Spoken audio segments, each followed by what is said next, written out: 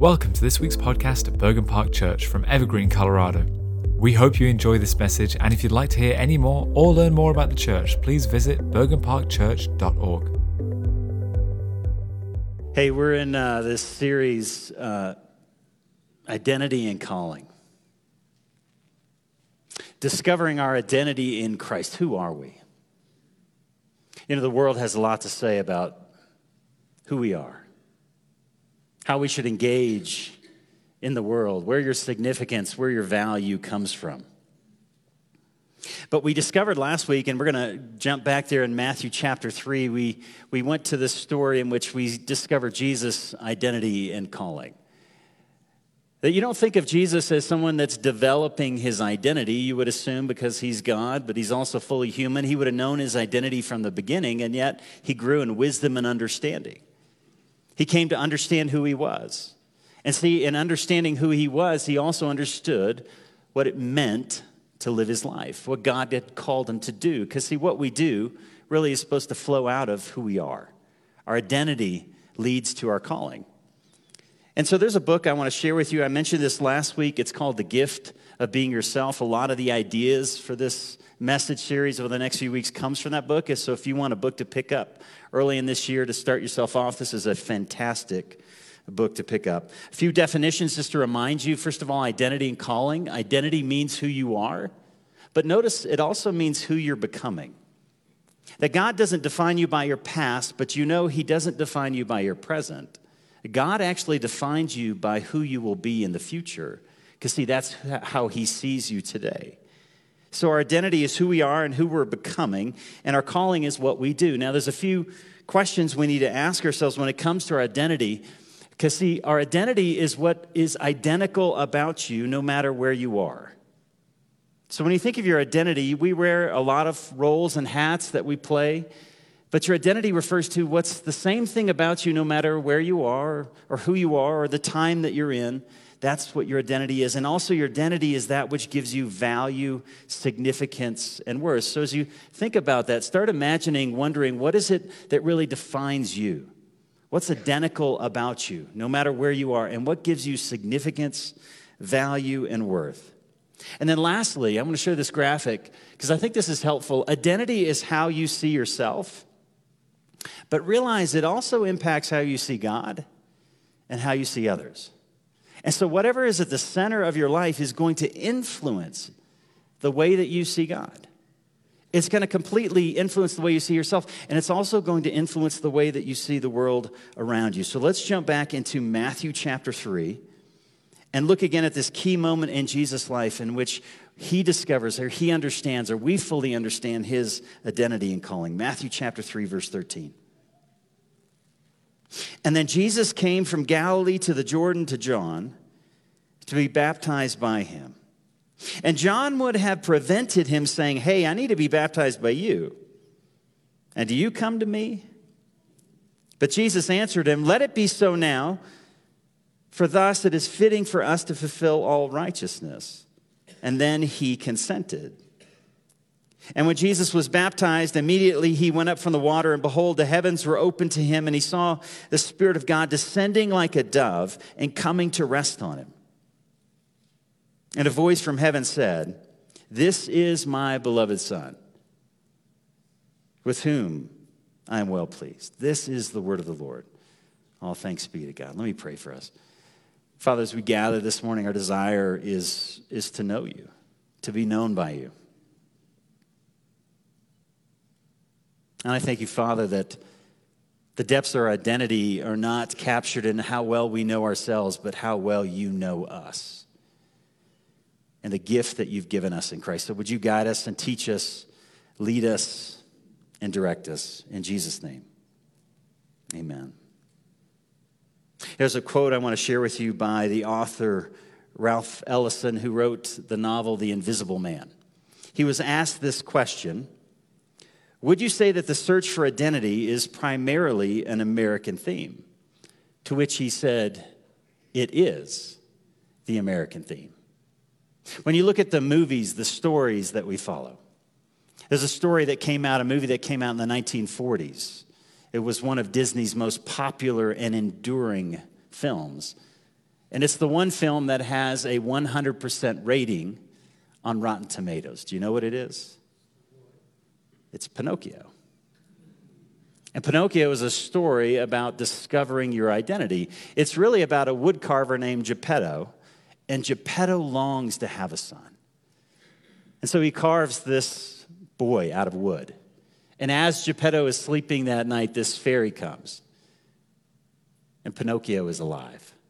And the fairy says to Pinocchio, if you want to be a real boy, you have to live a brave and selfless life.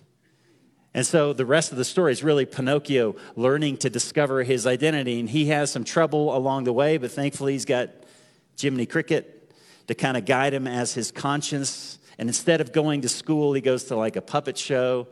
You know, every time he tells a lie, instead of telling the truth, he tells a lie and his nose begins to grow. Instead of doing what he needs to do, he goes to Pleasure Island.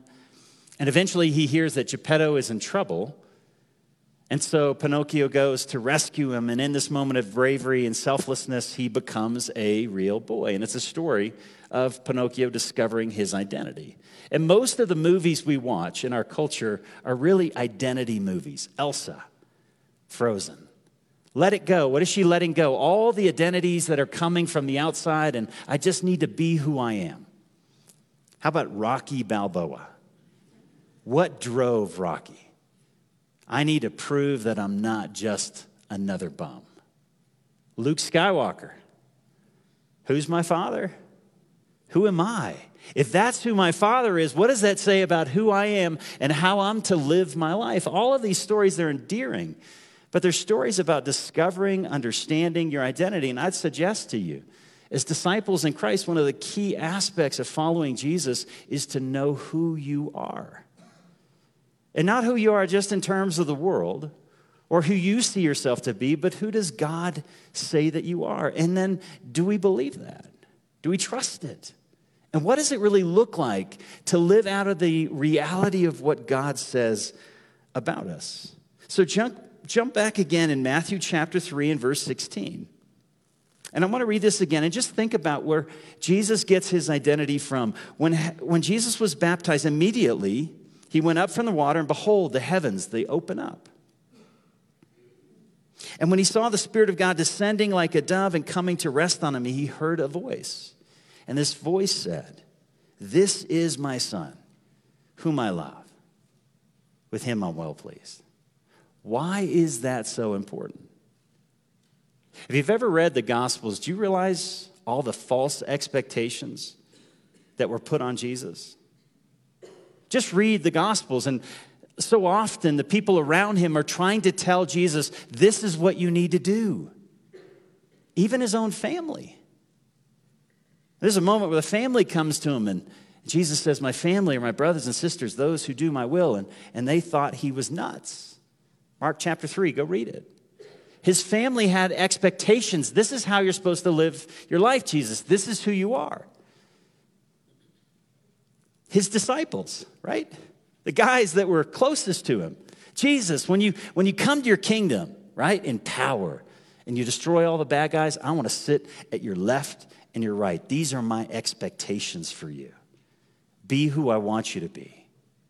The crowds are constantly putting expectations on Jesus. And then finally, in his own temptation, the devil, he's not tempting him simply to sin.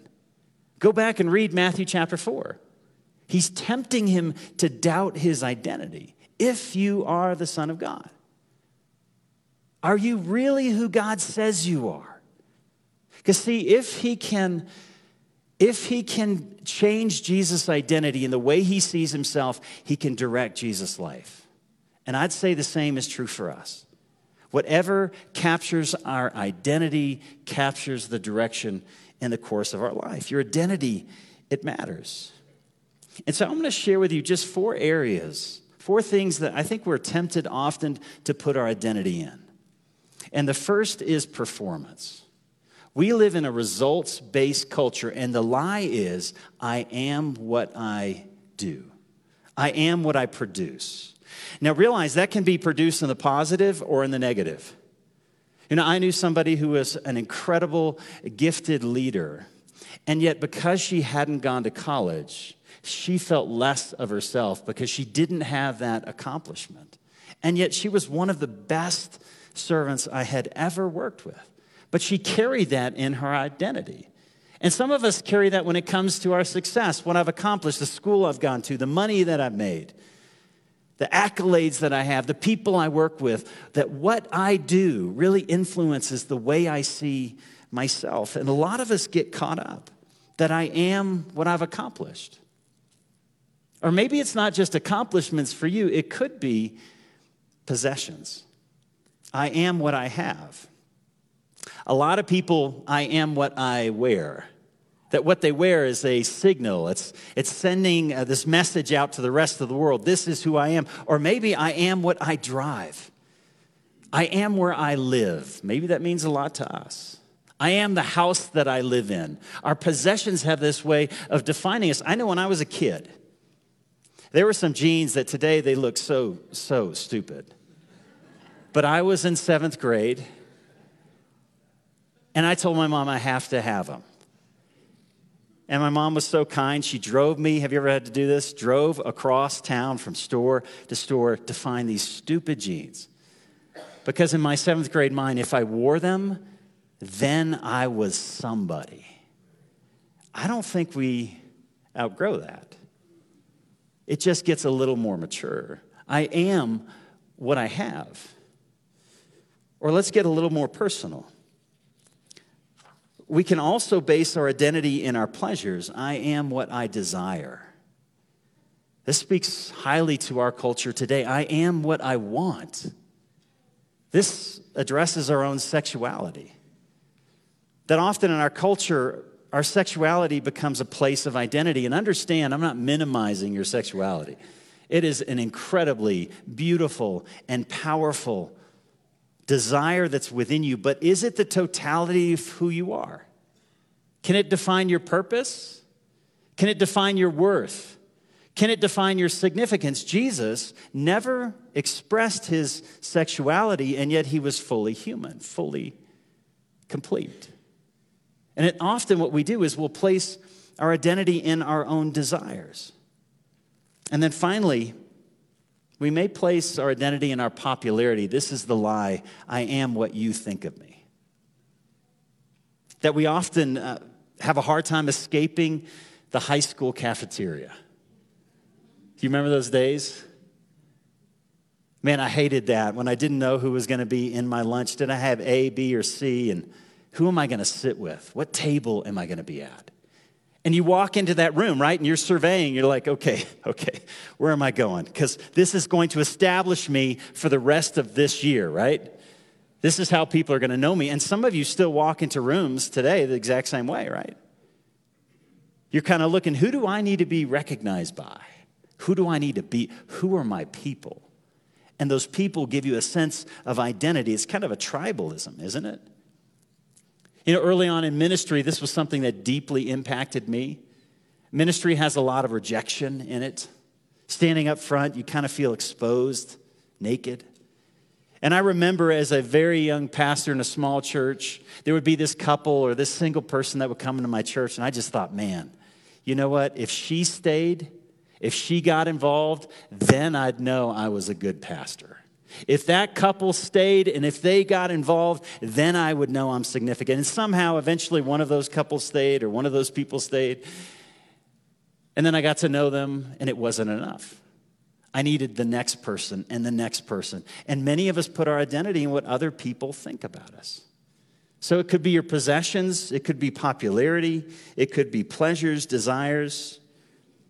All of these things can play a role in defining who we are. But Jesus would say to us, when we're basing our identity on those things, we're basing our identity on sifting sand instead of building our life on the rock. Now, why is that? Possessions, popularity, pleasures, they can all be taken away.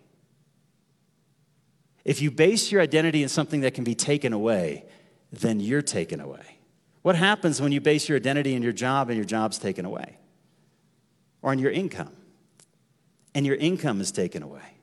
your popularity, or maybe what you can produce, what you can do. And eventually you can't do the thing that everybody values. And now that you can't do that thing, who are you? And see, if you base your identity on something that can be taken away, your foundation of your life is on sifting sand. And so what does it look like to base our identity in Jesus? I want to jump to a few passages. We're going to look at two. The first is in Galatians chapter 3.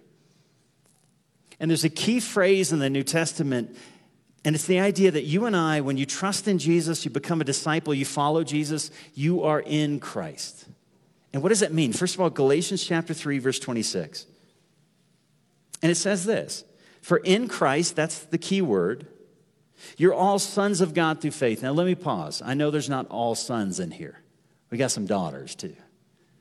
But see, the New Testament language, what it's referring to is a cultural reality that sons were those that inherited their father's estate. Daughters did not inherit. And so what it's saying is through faith in Jesus, men and women are heirs of all that Christ has, his kingdom. So watch this, verse 27. But as many of you were baptized, there's the phrase, into Christ, we put on Christ. Meaning that Christ is now my identity. He's how I see myself. He's how I see God. He's how I see others. So notice there's neither Jew nor Greek. Now ethnicity, that's a big identity marker. But he's saying Christ is greater than that. There's neither slave nor free. Socioeconomic status, that's a huge identity marker. But Christ is greater. Male or female, sexuality, huge identity marker. Christ is greater, for you are all one in Christ Jesus. See, before I am a particular political party, I am in Christ. And Christ dictates how I see my political affiliations. My political affiliations don't dictate how I see Christ. I'm an American, but see, I am in Christ first. I am Anglo, and yet I am in Christ first. Let me share with you one way this impacted me. When I went to Kenya, we used to take trips to Kenya to work with some partners that we had there. And we would go to these very small villages, villages where they really hadn't seen a lot of white folks. And it was always interesting to go there, to stand out, to be different.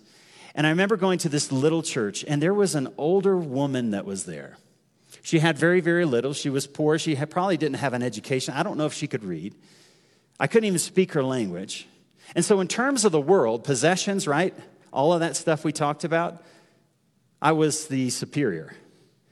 But as I got to know her, because we were in Christ, I realized I am sitting next to a spiritual giant. Because she was the anchor of that community, the anchor of that church, the anchor of her family. She was self-sacrificing. She loved Jesus. And when we sang the same songs together, I felt like I was sitting next to somebody who could really show me who Jesus was. The only way that's possible is being in Christ, and a different set of values directs how I see her. Being in Christ changes everything about how we see God and what we truly value. And so again, let's go to Ephesians chapter 1. I want to show you this same idea of being in Christ. And notice how many times the word in Christ or in him shows up. So watch this. This is a little long. Verses 3 to 14. It says, "Blessed be the God and Father of our Lord Jesus Christ, who has blessed us in Christ with every spiritual blessing in the heavenly places, even as he chose us in him before the foundation of the world, that we should be holy, blameless before him.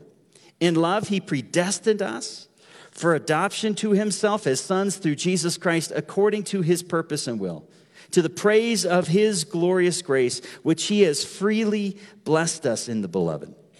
In him we have redemption through his blood, the forgiveness of our trespasses, according to the riches of his grace, which he lavished on us with all wisdom and insight, making known to us the mystery of his will according to his purpose, which he set forth in Christ as a plan for the fullness of time to unite all things in him, things in heaven and things on earth." Verse 11, in him we have obtained an inheritance, having been predestined according to the purpose of him who works out all things according to the counsel of his will, so that we who were the first to hope in Christ might be to the praise of his glory.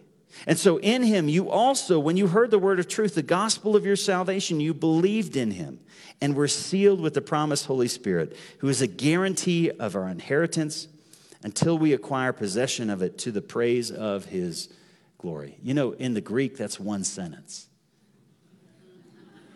Right? Paul is so excited. He's just run on, run on, run on, run on. This is who God is and this is who we are. And 10 times. I counted 10. In Christ. In Christ. In Christ. Because of the fact that you were in Christ, all of chapter 1, and actually chapter 1, 2, and 3 of Ephesians, it's just saying this is who you are. Because of what Jesus has done, this is who you are. The question is, do you see yourself that way? And if you did, how would that change your life? Now, when you see the word Christ, we need to explain that, because often when we see Christ, we think second member of Trinity. Okay, Father, Son, Holy Spirit. Christ is not simply referring to the second member of the Trinity. It refers to the Messiah. Messiah means in the Old Testament the long-awaited king.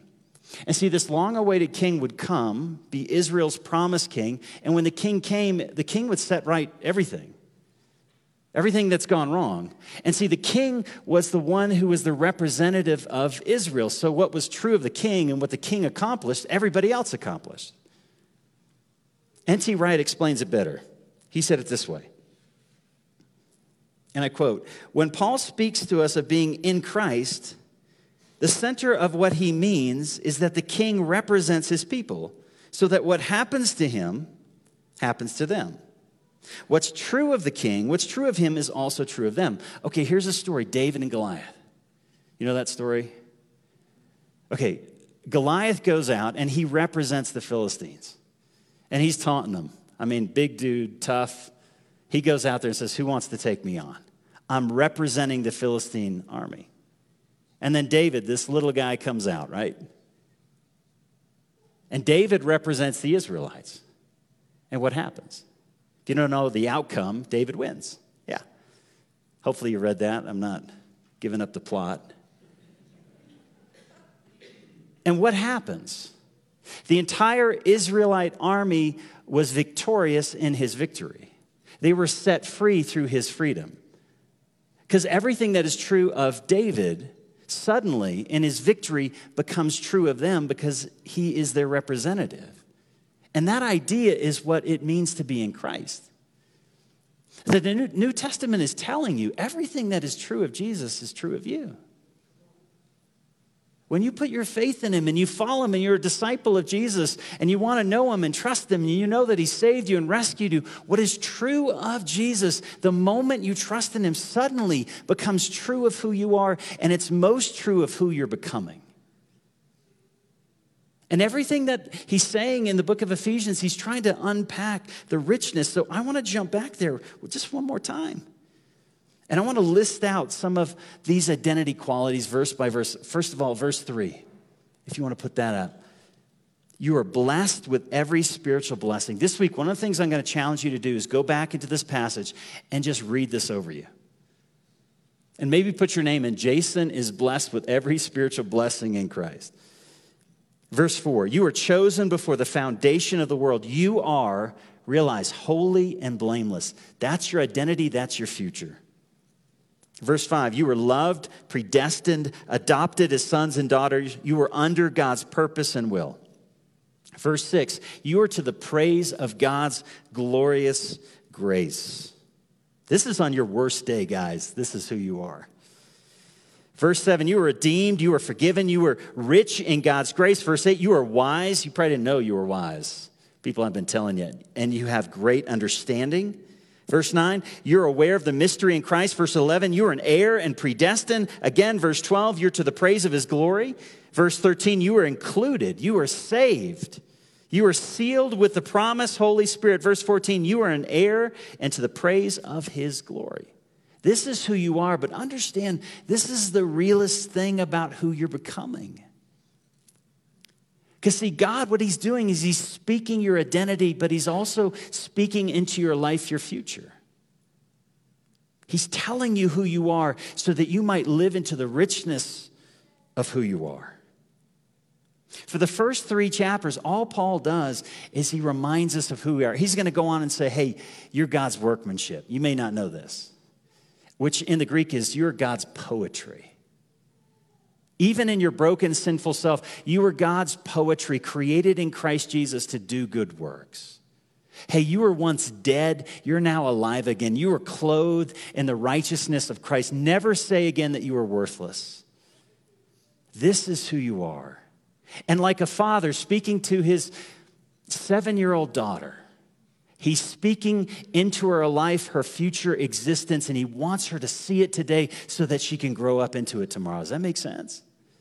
Not what the world is saying, not what my money's saying or my body's saying, but what I say, your Father, the one that rescued and redeemed you, I want to speak it over you so that you might have the courage to live it out in your life. This is what Paul's telling us about who we are. And what's really fascinating in the book of Ephesians, not till you get to chapter 4, do you come to the first command. The first 3 chapters, no commands. Great. You guys should read that every day, right? It's like, listen, I don't have to do anything. I just need to listen to God tell me how great I am. And then chapter 4, verse 1, here's what he says. First command, I therefore, as a prisoner of the Lord, I urge you guys, take hold of it. Walk in a manner that is worthy of the calling to which you've been called. Take hold of your identity and walk worthy. Then there's a whole bunch of commands that's coming, okay?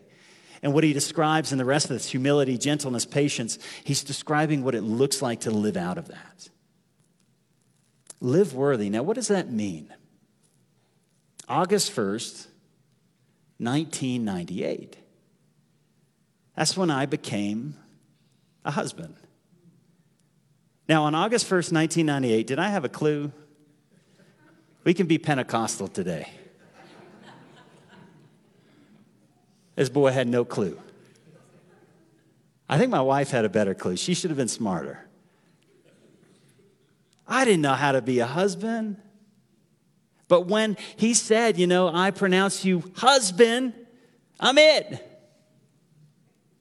This year we celebrate 25 years. 25 years. Do I look that old? Yeah. No. I'm no more Melissa's husband today than I was then. But I'm living into the worthiness of that calling, right? I'm living it out. So a couple more dates, pretty important. May 23rd, 2004. April 14th, 2007. Those were the days where I became a father. Now, did I understand what it was to be a father on that day? No. I had a little idea. I read the book, expect when you're expecting or whatever that is. What to expect when you're expecting, or I don't know. And every day since then, I'm trying to live out of the worthiness of that call. I'm trying to be the father that they need me to be. That's what Paul is saying. He's not saying earn it. He's saying live it out. Hold on to it. Be who God has created you to be. And I'm going to spend the rest of my life learning to be who I truly am in Christ. I mentioned that book, The Gift of Being Yourself. David Benner, I want to read this quote to you. He captures it this way. He said, Christians affirm a foundation of identity that is absolutely, absolutely unique in the marketplace of spiritualities. Whether we realize it or not, our being is grounded in God's love. Love is our identity and our calling, for we are children of love, created from love, of love, for love. Our existence makes no sense apart from divine love. Neither knowing God nor knowing self can progress very far unless it begins with a knowledge of how deeply loved we are by God. Now, in order for our knowing of God's love to be truly transformational, it must become the basis of our identity. An identity grounded in God would mean that when we think of who we are, the first thing that should come to mind is our own status as someone who is deeply loved by God. That is where Scripture takes us. That despite what you have done, you are deeply valued and loved by God. How would that change you if you took hold of it? How would it change the way you see God, you see yourself, and the way you see others? Because I think sometimes we look at this and we think of where we are today. It doesn't look as good as Ephesians chapter 1. I don't feel holy and blameless. I don't know if anyone else is with me. When I look at myself, I see my insecurities, I see where I fail, I see where I miss. And you know what I tend to do? I tend to sit right there. It's called sin management. I got to strengthen my way out of that, right? Just be tough, be a man. Put all that aside. You know what I need in those moments is I need my Father's voice. Just like you were when you were a kid. Hey, Dad, I failed. I haven't measured up. Yeah, but listen, you're my son. And I know it didn't work out. I know it didn't come out the way you desired. Whom I love.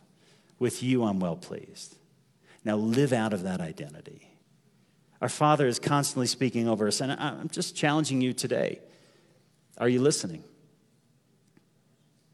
Are you listening? And just like you would speak over your own children, parents, speak over your children.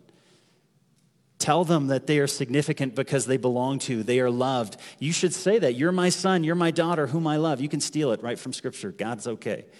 With whom I love, with you I'm well pleased. And then as you see them, you start to see their qualities, right? Characteristics. Speak it out. Hey, you're amazing with people. I could see you leading people in the future. I could see you being a great engineer. I could see you just understanding great concepts and explaining. As you see that, you call it out. Why? Because you want them to live out of the fullness of who they are. That's all God's doing for you. But we have to be willing to receive it. Will you receive it this week? Will you listen to his voice? And then will you challenge and ask the Spirit, where am I not trusting this? Where am I not trusting this? Hey, we're going to celebrate communion together. If you need to be prayed for after we celebrate communion, our prayer team, and prayer team, you know who you are. They're going to be up front. And maybe you need to be prayed for this morning. You've lived for decades with this false idea of who you are. It could be a lie from the past, a lie from the present. Or you simply need to repent. Repentance means to turn. It's the best thing that we can do as Christians is just turn and look at our Father. Stop looking at the stuff in the world and look to our Father. And so if you didn't grab the communion elements, please come and grab them. They're available up front. They're also available in the back. And see, communion is a reminder of the gospel that the reason God accepts us is through Jesus' broken body and his shed blood. And that the reason what is true about Jesus is true about me is because of my faith in what he's done. And his performance becomes my performance. But every week we want to celebrate that. And it's reminding us, grounding us back in the truth of what we believe, which is we're accepted through Jesus Christ by the Father. And we are indwelt with the Holy Spirit. So as we hold those elements together, let's spend some time reflecting on what God has said. And maybe whatever you need to deal with this morning, it could be between you and God. And let's spend that time talking to him.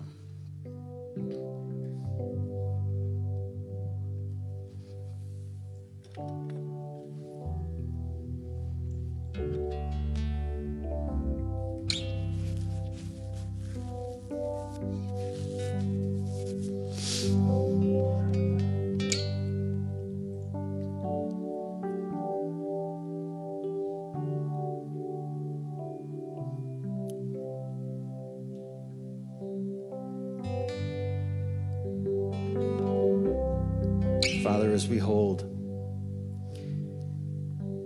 these elements that represent your grace, your mercy, your salvation, would we hear the voice of our Father saying, "This is my daughter. This is my daughter.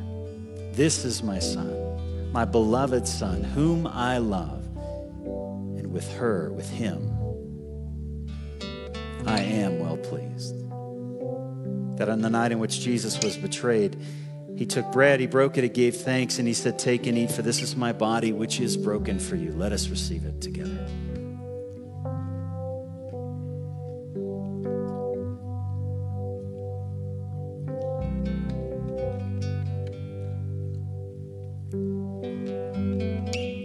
same way, after supper, he took a cup.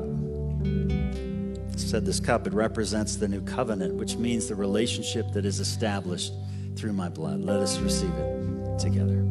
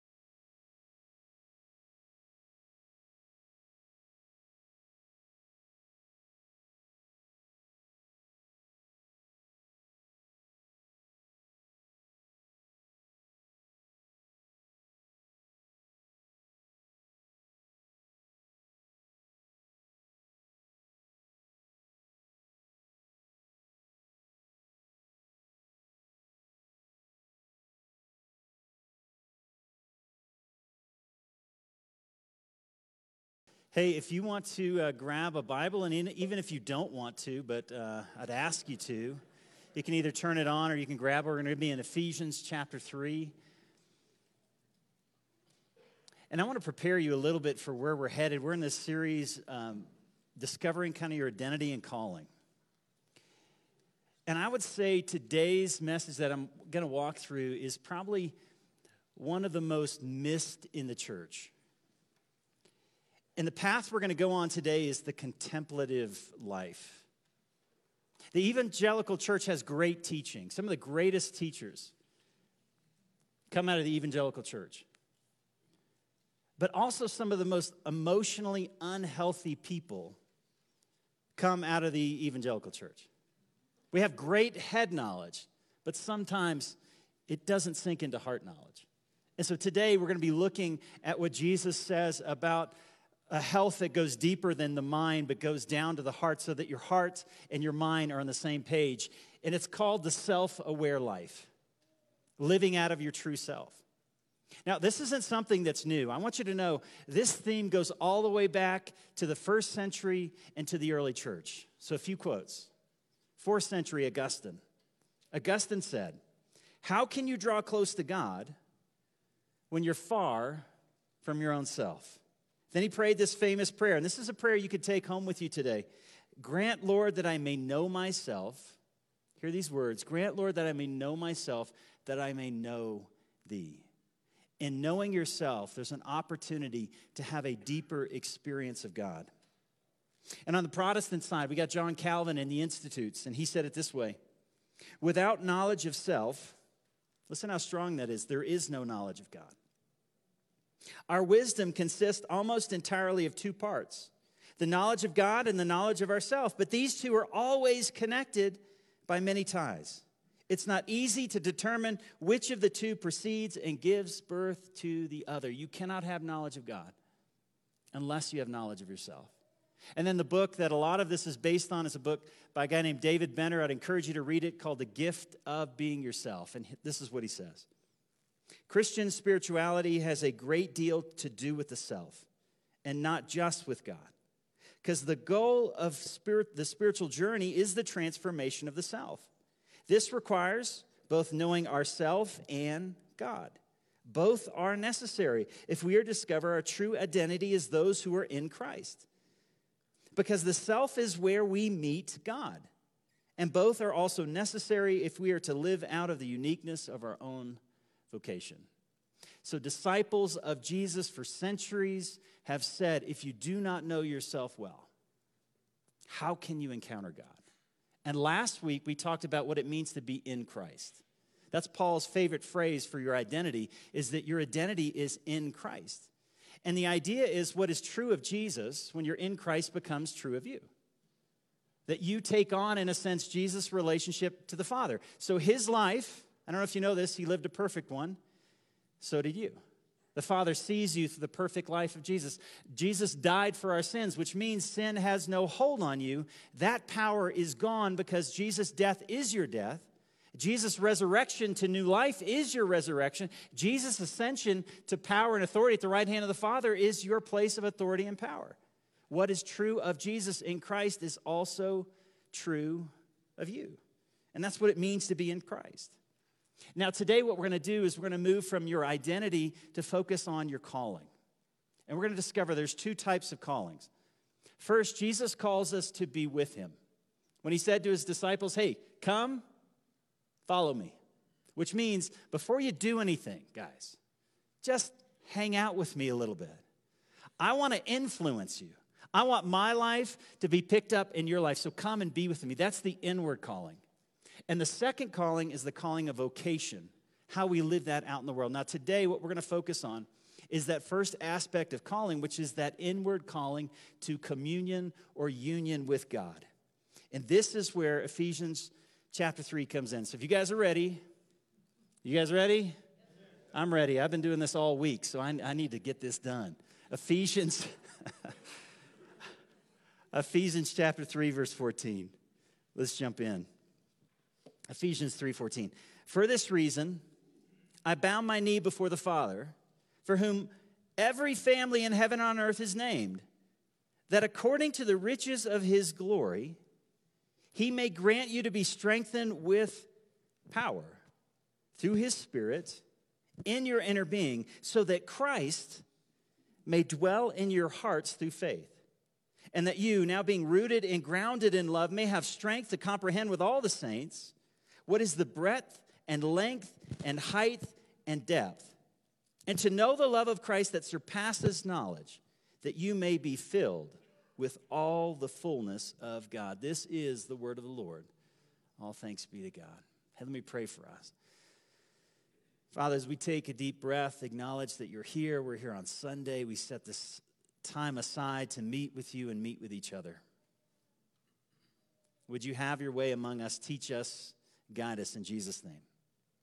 Amen. April 14th, 1912.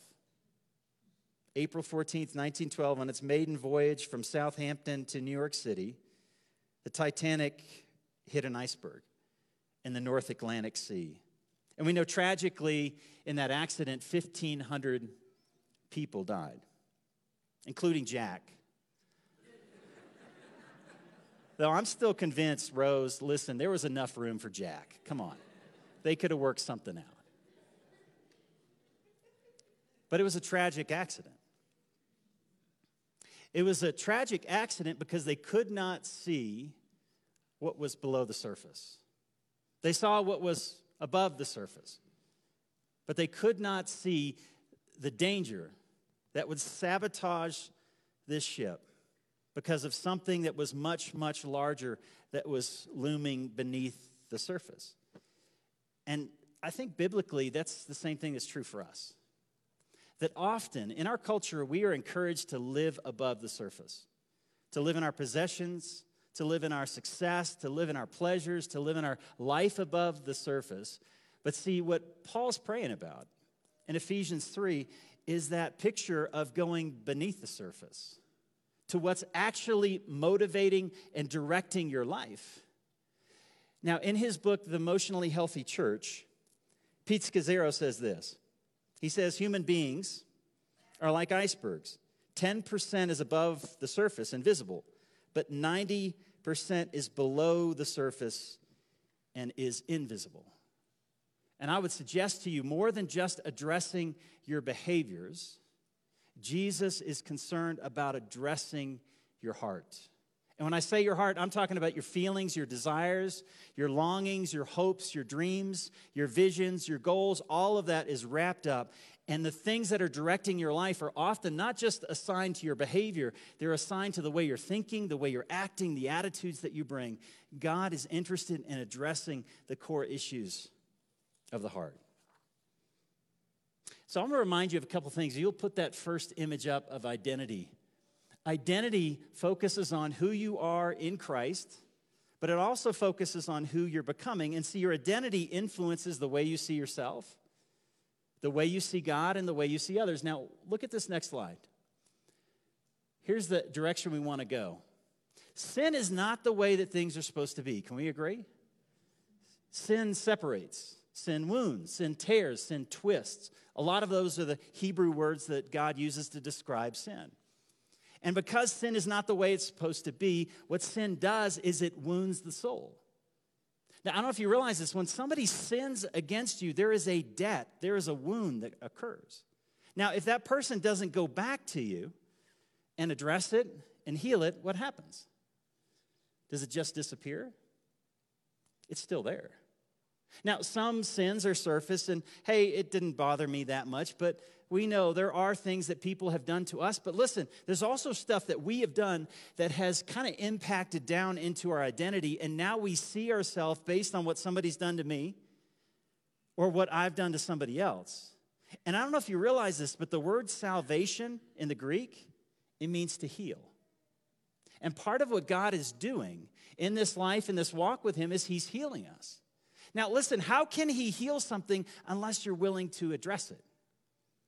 How can God heal something unless you're willing to look at it and say, yep, I got an issue? And see, that's where Paul's taken us in Ephesians chapter 3. He's taking us below the surface and causing us to look within. And so let's jump back into that passage and kind of see where Paul is going to take us. So watch this. And the first question I want to ask as we look at this is, what is Paul praying for? And you'll see it in verse 16.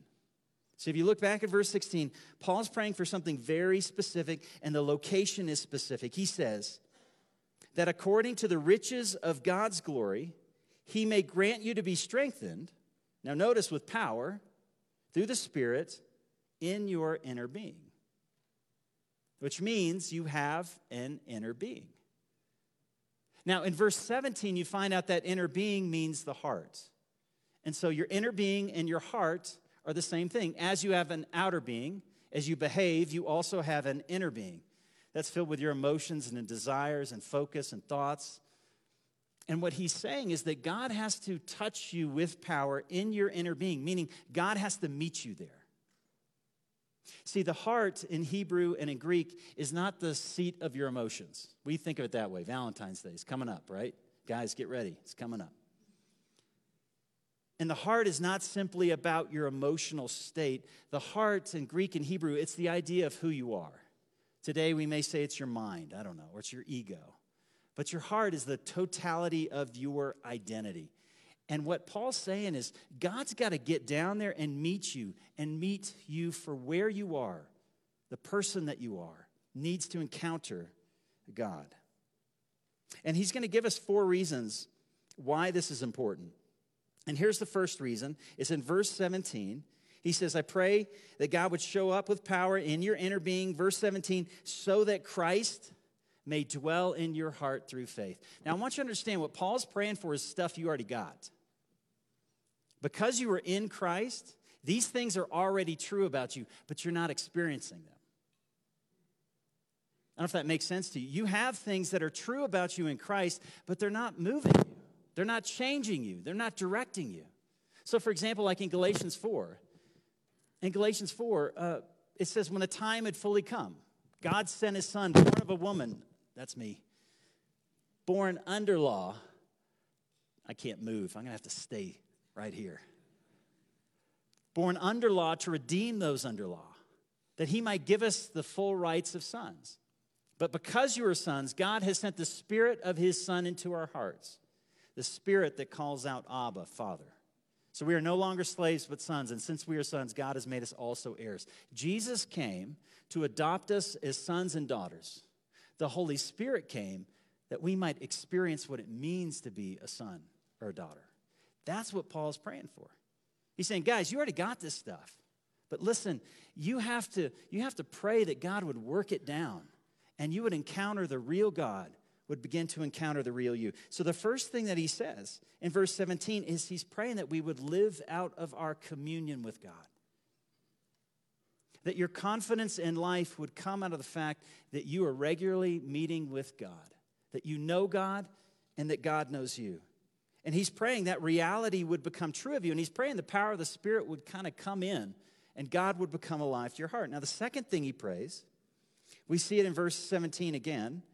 He's praying that you'd be strengthened through the power of the Spirit in your inner being so that, notice, here's the second one, you'd be rooted and grounded in love. Because see, as you go through life, you're going to have a lot of experiences that say, I am not rooted and grounded in love. I am rooted and grounded in chaos and in a world of hurt and pain. And as you go out in the world and you live above the surface, that's kind of what life is. I mean, when people tell me, I look at the world and I just know that God is love. I'm like, what world are you looking at? I see a very dangerous world.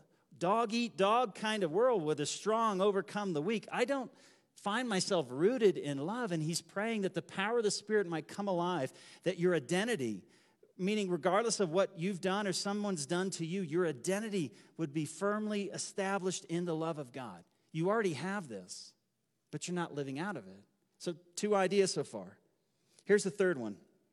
We see it in verse 18. And I pray that you may be strengthened, verse 18, to comprehend with all the saints what is the breadth, length, height, and depth. Now notice he doesn't tell you what he's talking about. He just kind of lists.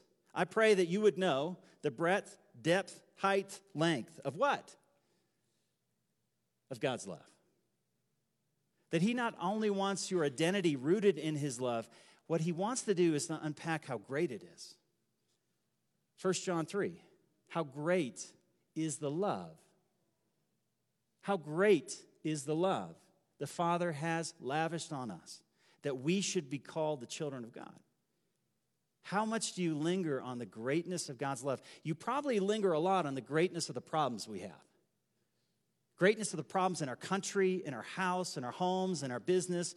But how much do we spend praying that the Holy Spirit would awaken us to the greatness of God's love through Jesus Christ? He's saying you got to pray that in. It's not going to happen unless you're willing to live in that interior life. And then finally, verse 19. He says, I pray that you would be strengthened. Verse 19, that you would know. And I love how these two knows are in here. Notice this. That you would know the love of Christ that surpasses knowledge. And that you would be filled to all the fullness of God. The big picture is I want you filled with the fullness of God. What does that mean? You need to know beyond knowing. Do you know what that means? I know the Grand Canyon is amazing. You guys have told me about it. Some of you have been there. Some of you have hiked it. I know guys that have hiked that thing, gone down to the bottom, camped at the bottom. That may be you. Came back out. That's amazing. But I've never seen it. And so if I've never actually been there, would you say that I know what it's like to be at the Grand Canyon? Listen, I watched the documentary, National Geographic. I've seen it. I've seen pictures. Why do I need to go? Because there's a knowledge that's deeper than knowledge. It's called experience. And when he says, I want you to know beyond knowledge, I want you to encounter it. I want you to experience it. I want you to rest in it. I want the reality of God's love to be something that is a driving force, just like your fear may be driving you. Your insecurity may be driving you. Do you know what that means? Because that drives us, doesn't it? Sometimes it drives us to compete, to accomplish. I want, in the same way, the love of God to come in and to begin to drive and direct and guide your life. What are we talking about? Chip Dodd, in his book, The Voice of the Heart, he says this. He says, the most difficult and significant journey we could ever take as human beings is 18 inches long, from our head to our heart. But what's the problem? We have been taught how to live life on the surface. We live in a world that stays on the surface. And within the church, often, we're not really taught what it means to go beneath the surface. We're taught to lead this kind of surface life. Hey, how are you doing? How's it going? Just loving the Lord, brother. Living my best life now. You know those phrases. That stuff affects us. Because life may be horrible. Like you're in a fight with your wife or your husband or things are going on and you're like, yeah, just living my best, just loving Jesus. You know how it be. That's how I live. And it's not true, right? But we are taught in our culture, just be a man, just be a woman, just let the water go under the dam. Don't worry about it. You know what that is? It's like pushing a beach ball. Have you ever seen this? You tried it when you were a kid. Let's get it to the bottom, right? I want to get it down 10 feet. You get like 6 kids together, right? You're all trying to get it down. But what happens is the further it gets down, the harder it comes up. And all the stuff in our life that you're pushing down, you're just fooling yourself. It's coming back up. It's coming out in agitation, anger, rage. All of that starts coming out of us because we're not addressing it. And so we need a way of addressing the stuff that's below the surface. And here's the problem. You have a major problem. It's called sin. And see, sin wounds the soul, and sin wounds the soul of others, and you have a heart that is very deceptive to yourself. Jeremiah says this. Jeremiah 17:9 says, the heart is deceitful above all things and desperately sick. Your own heart deceives yourself. I'm fine, right? I'm fine. Things are okay. And I don't know if you realize this, in the Sermon on the Mount, what Jesus is doing so often, he's taking us beneath the surface. You go back and read the Sermon on the Mount. Hey, don't commit adultery. I'm not doing that. I've never found myself in another woman's bed. Yeah, but Jason, that's not enough. I'm not concerned about above the surface. I'm addressing the lust in your heart. Can we talk about what's driving you? Hey, don't kill people. I've never done that. But I care about the murder and the bitterness in your own heart. What's Jesus doing? You need a righteousness that's greater than the scribes and the Pharisees. And what that means is not a righteousness on the surface that looks good. It's a righteousness that allows God to address what's really going on, the 90% that we don't see. And we see this throughout Scripture. I mean, the Pharisees were deceived.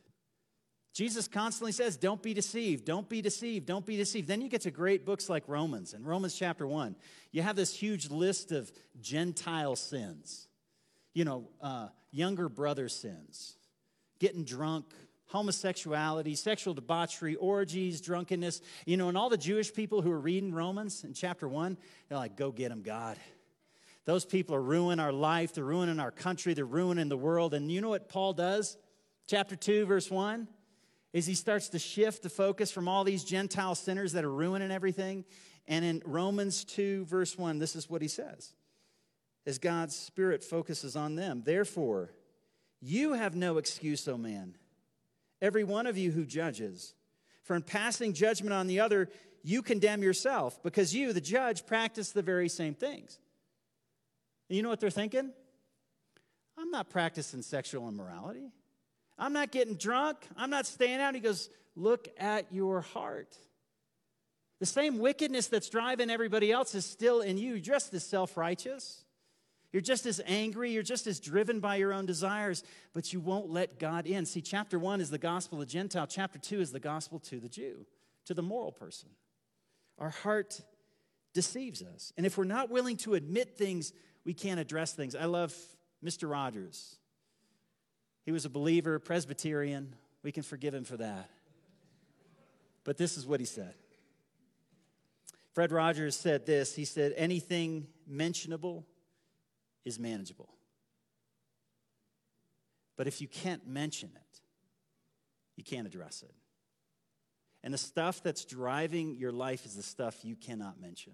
It's called a blind spot. And the people around you have been telling you about it. They see it, but we don't. And what would it look like to see it and then allow God, not in shame, not in self-hatred, to meet you there with grace and with healing? What would that look like? Because see, the Bible says the key thing that's keeping you from change is it's sin. It's your sin, it's the sin of others. But we need to define what does sin look like? I like this book, The Relational Soul. Been reading over the last year, and it defines sin this way based on Genesis 3. It says sin, and this is by Richard Plass. He said, sin is a mistrustful state of being that moves us from communion to alienation by means of disobedience and pride. What is the core of sin? I can't trust God to direct my life because I know better. Where does that come from? It's Genesis 3.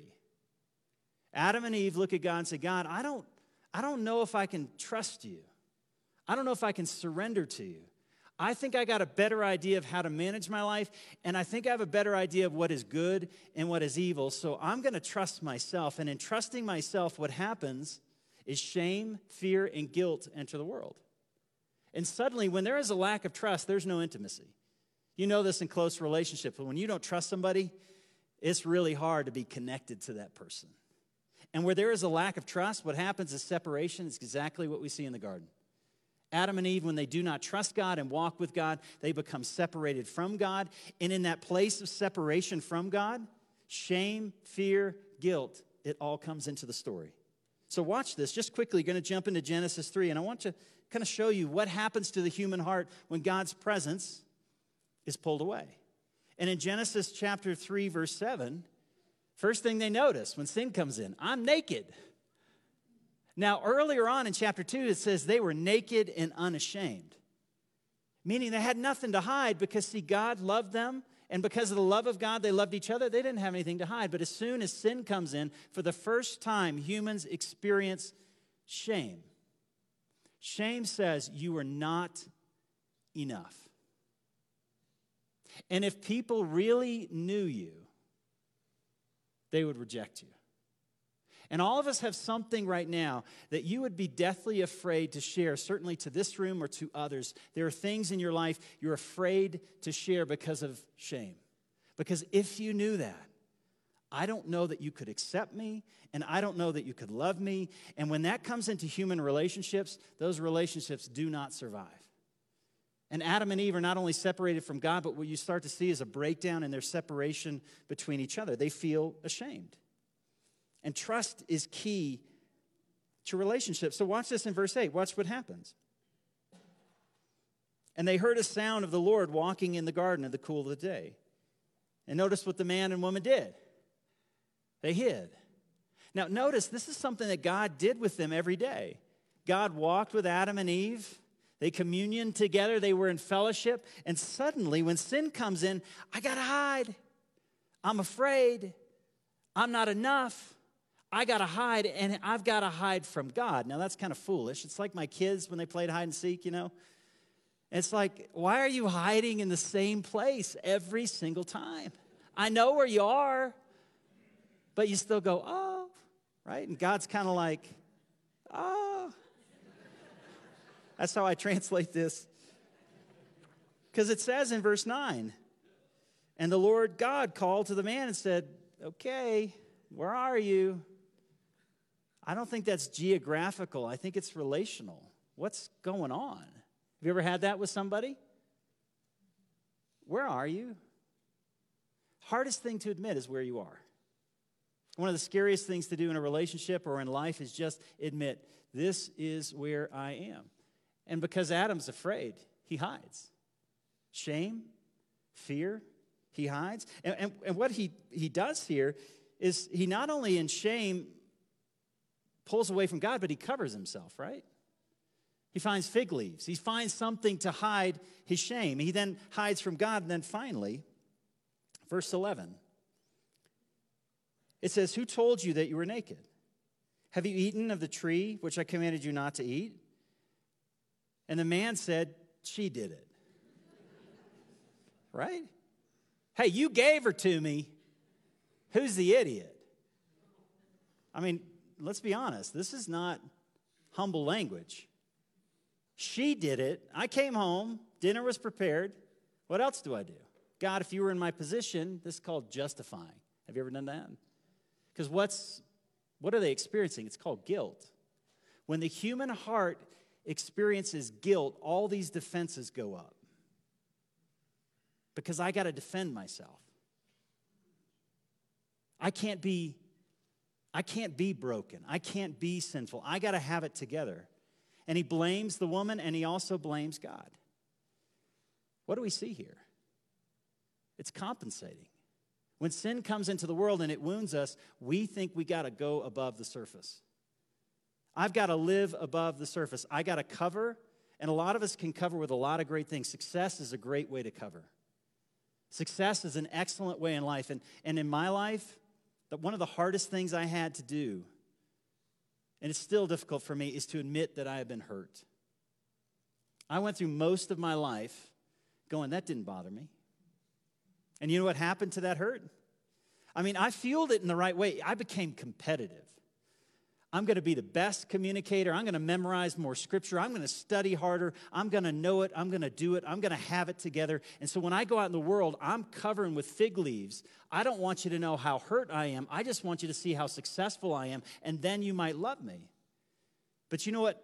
Because of that, no one could do? Do you know what no one could do?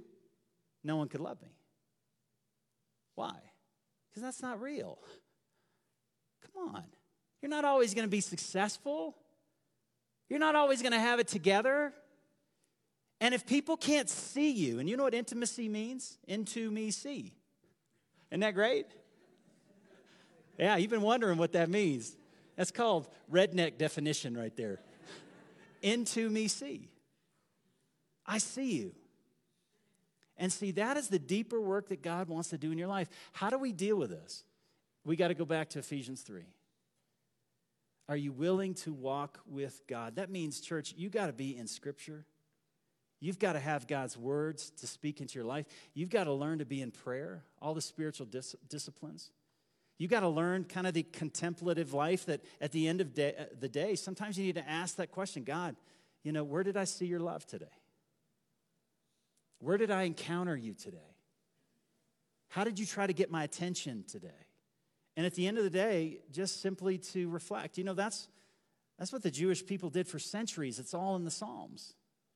You'll have daytime prayers and nighttime prayers, prayers of reflection, prayers of confession. And we have to learn how to walk with God in communion throughout life. Instead of trying to hide, instead of trying to pretend, we have to allow God to address the issues below the surface. And it is a frightening thing at times. But God in His grace and God in His mercy, as He addresses those things, He brings out a greater and fuller life. A life that is rich and a life that is free. This is the life that God invites us into if we're willing to be with Him. Hey, I don't know where that impacts you, but we're going to spend a few moments in reflection, and we do that by sharing communion together. If you didn't grab the elements when you came in, I want to encourage you to do so. Those elements are available in the back. They're also available up front. And what we want to do in this time, it's really a time to reflect. And I don't know, as I share this, I know what God kind of stirs in my heart, but the reality is the Spirit of God is at work in this room. And He convicts each one of us, and He touches each one of us in different ways. And it could be nothing about what I said, and that's okay because God's at work in you, and God is stirring something in you where you need to address that. And one of the best ways to do that is just repentance and faith. The Christian life is about repentance, which means to turn. That's all it is. It's not a negative word. It's a really positive word. To turn away from the things that are drawing our attention and just say, hey, I'm going to look back at God. And as I look at God, I'm going to see His truth, His mercy, His grace, His power, His authority, His justice. And Father, in that place, I want you to do a work on my own soul.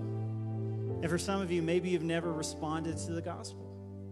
The gospel is the good news that through faith in Jesus Christ, His life, death, resurrection, ascension, we have a relationship with the Father. And I'd encourage you, some of you today, maybe the Spirit of God is saying, why don't you start following Christ today?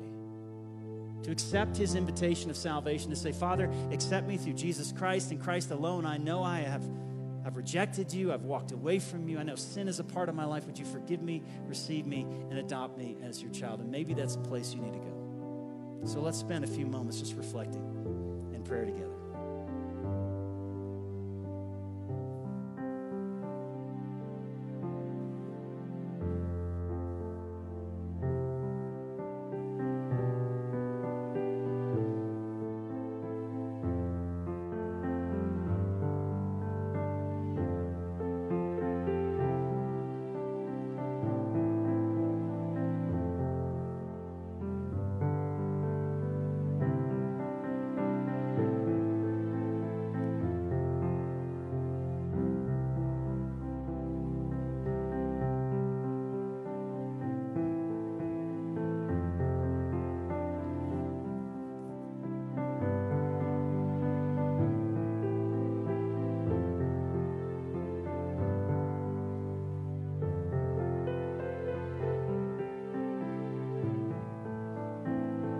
Father, would you strengthen us with power in our inner being so that Christ may dwell in our hearts through faith. Father, would you strengthen us with power so that we might walk out of here knowing our identity is rooted and is grounded in the love of Christ.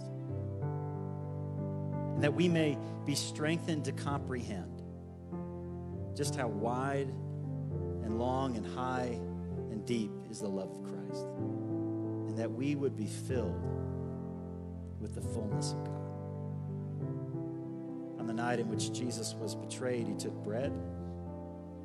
He broke it, He gave thanks, and He said, "Take and eat, for this is my body, which is broken for you." Let us receive it together.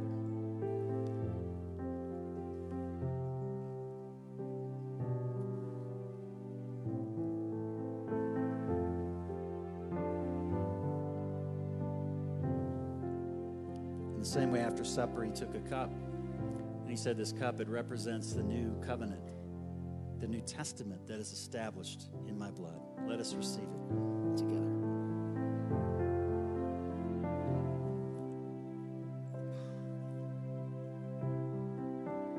If you need to be prayed for this morning, I want to invite our prayer team to come forward.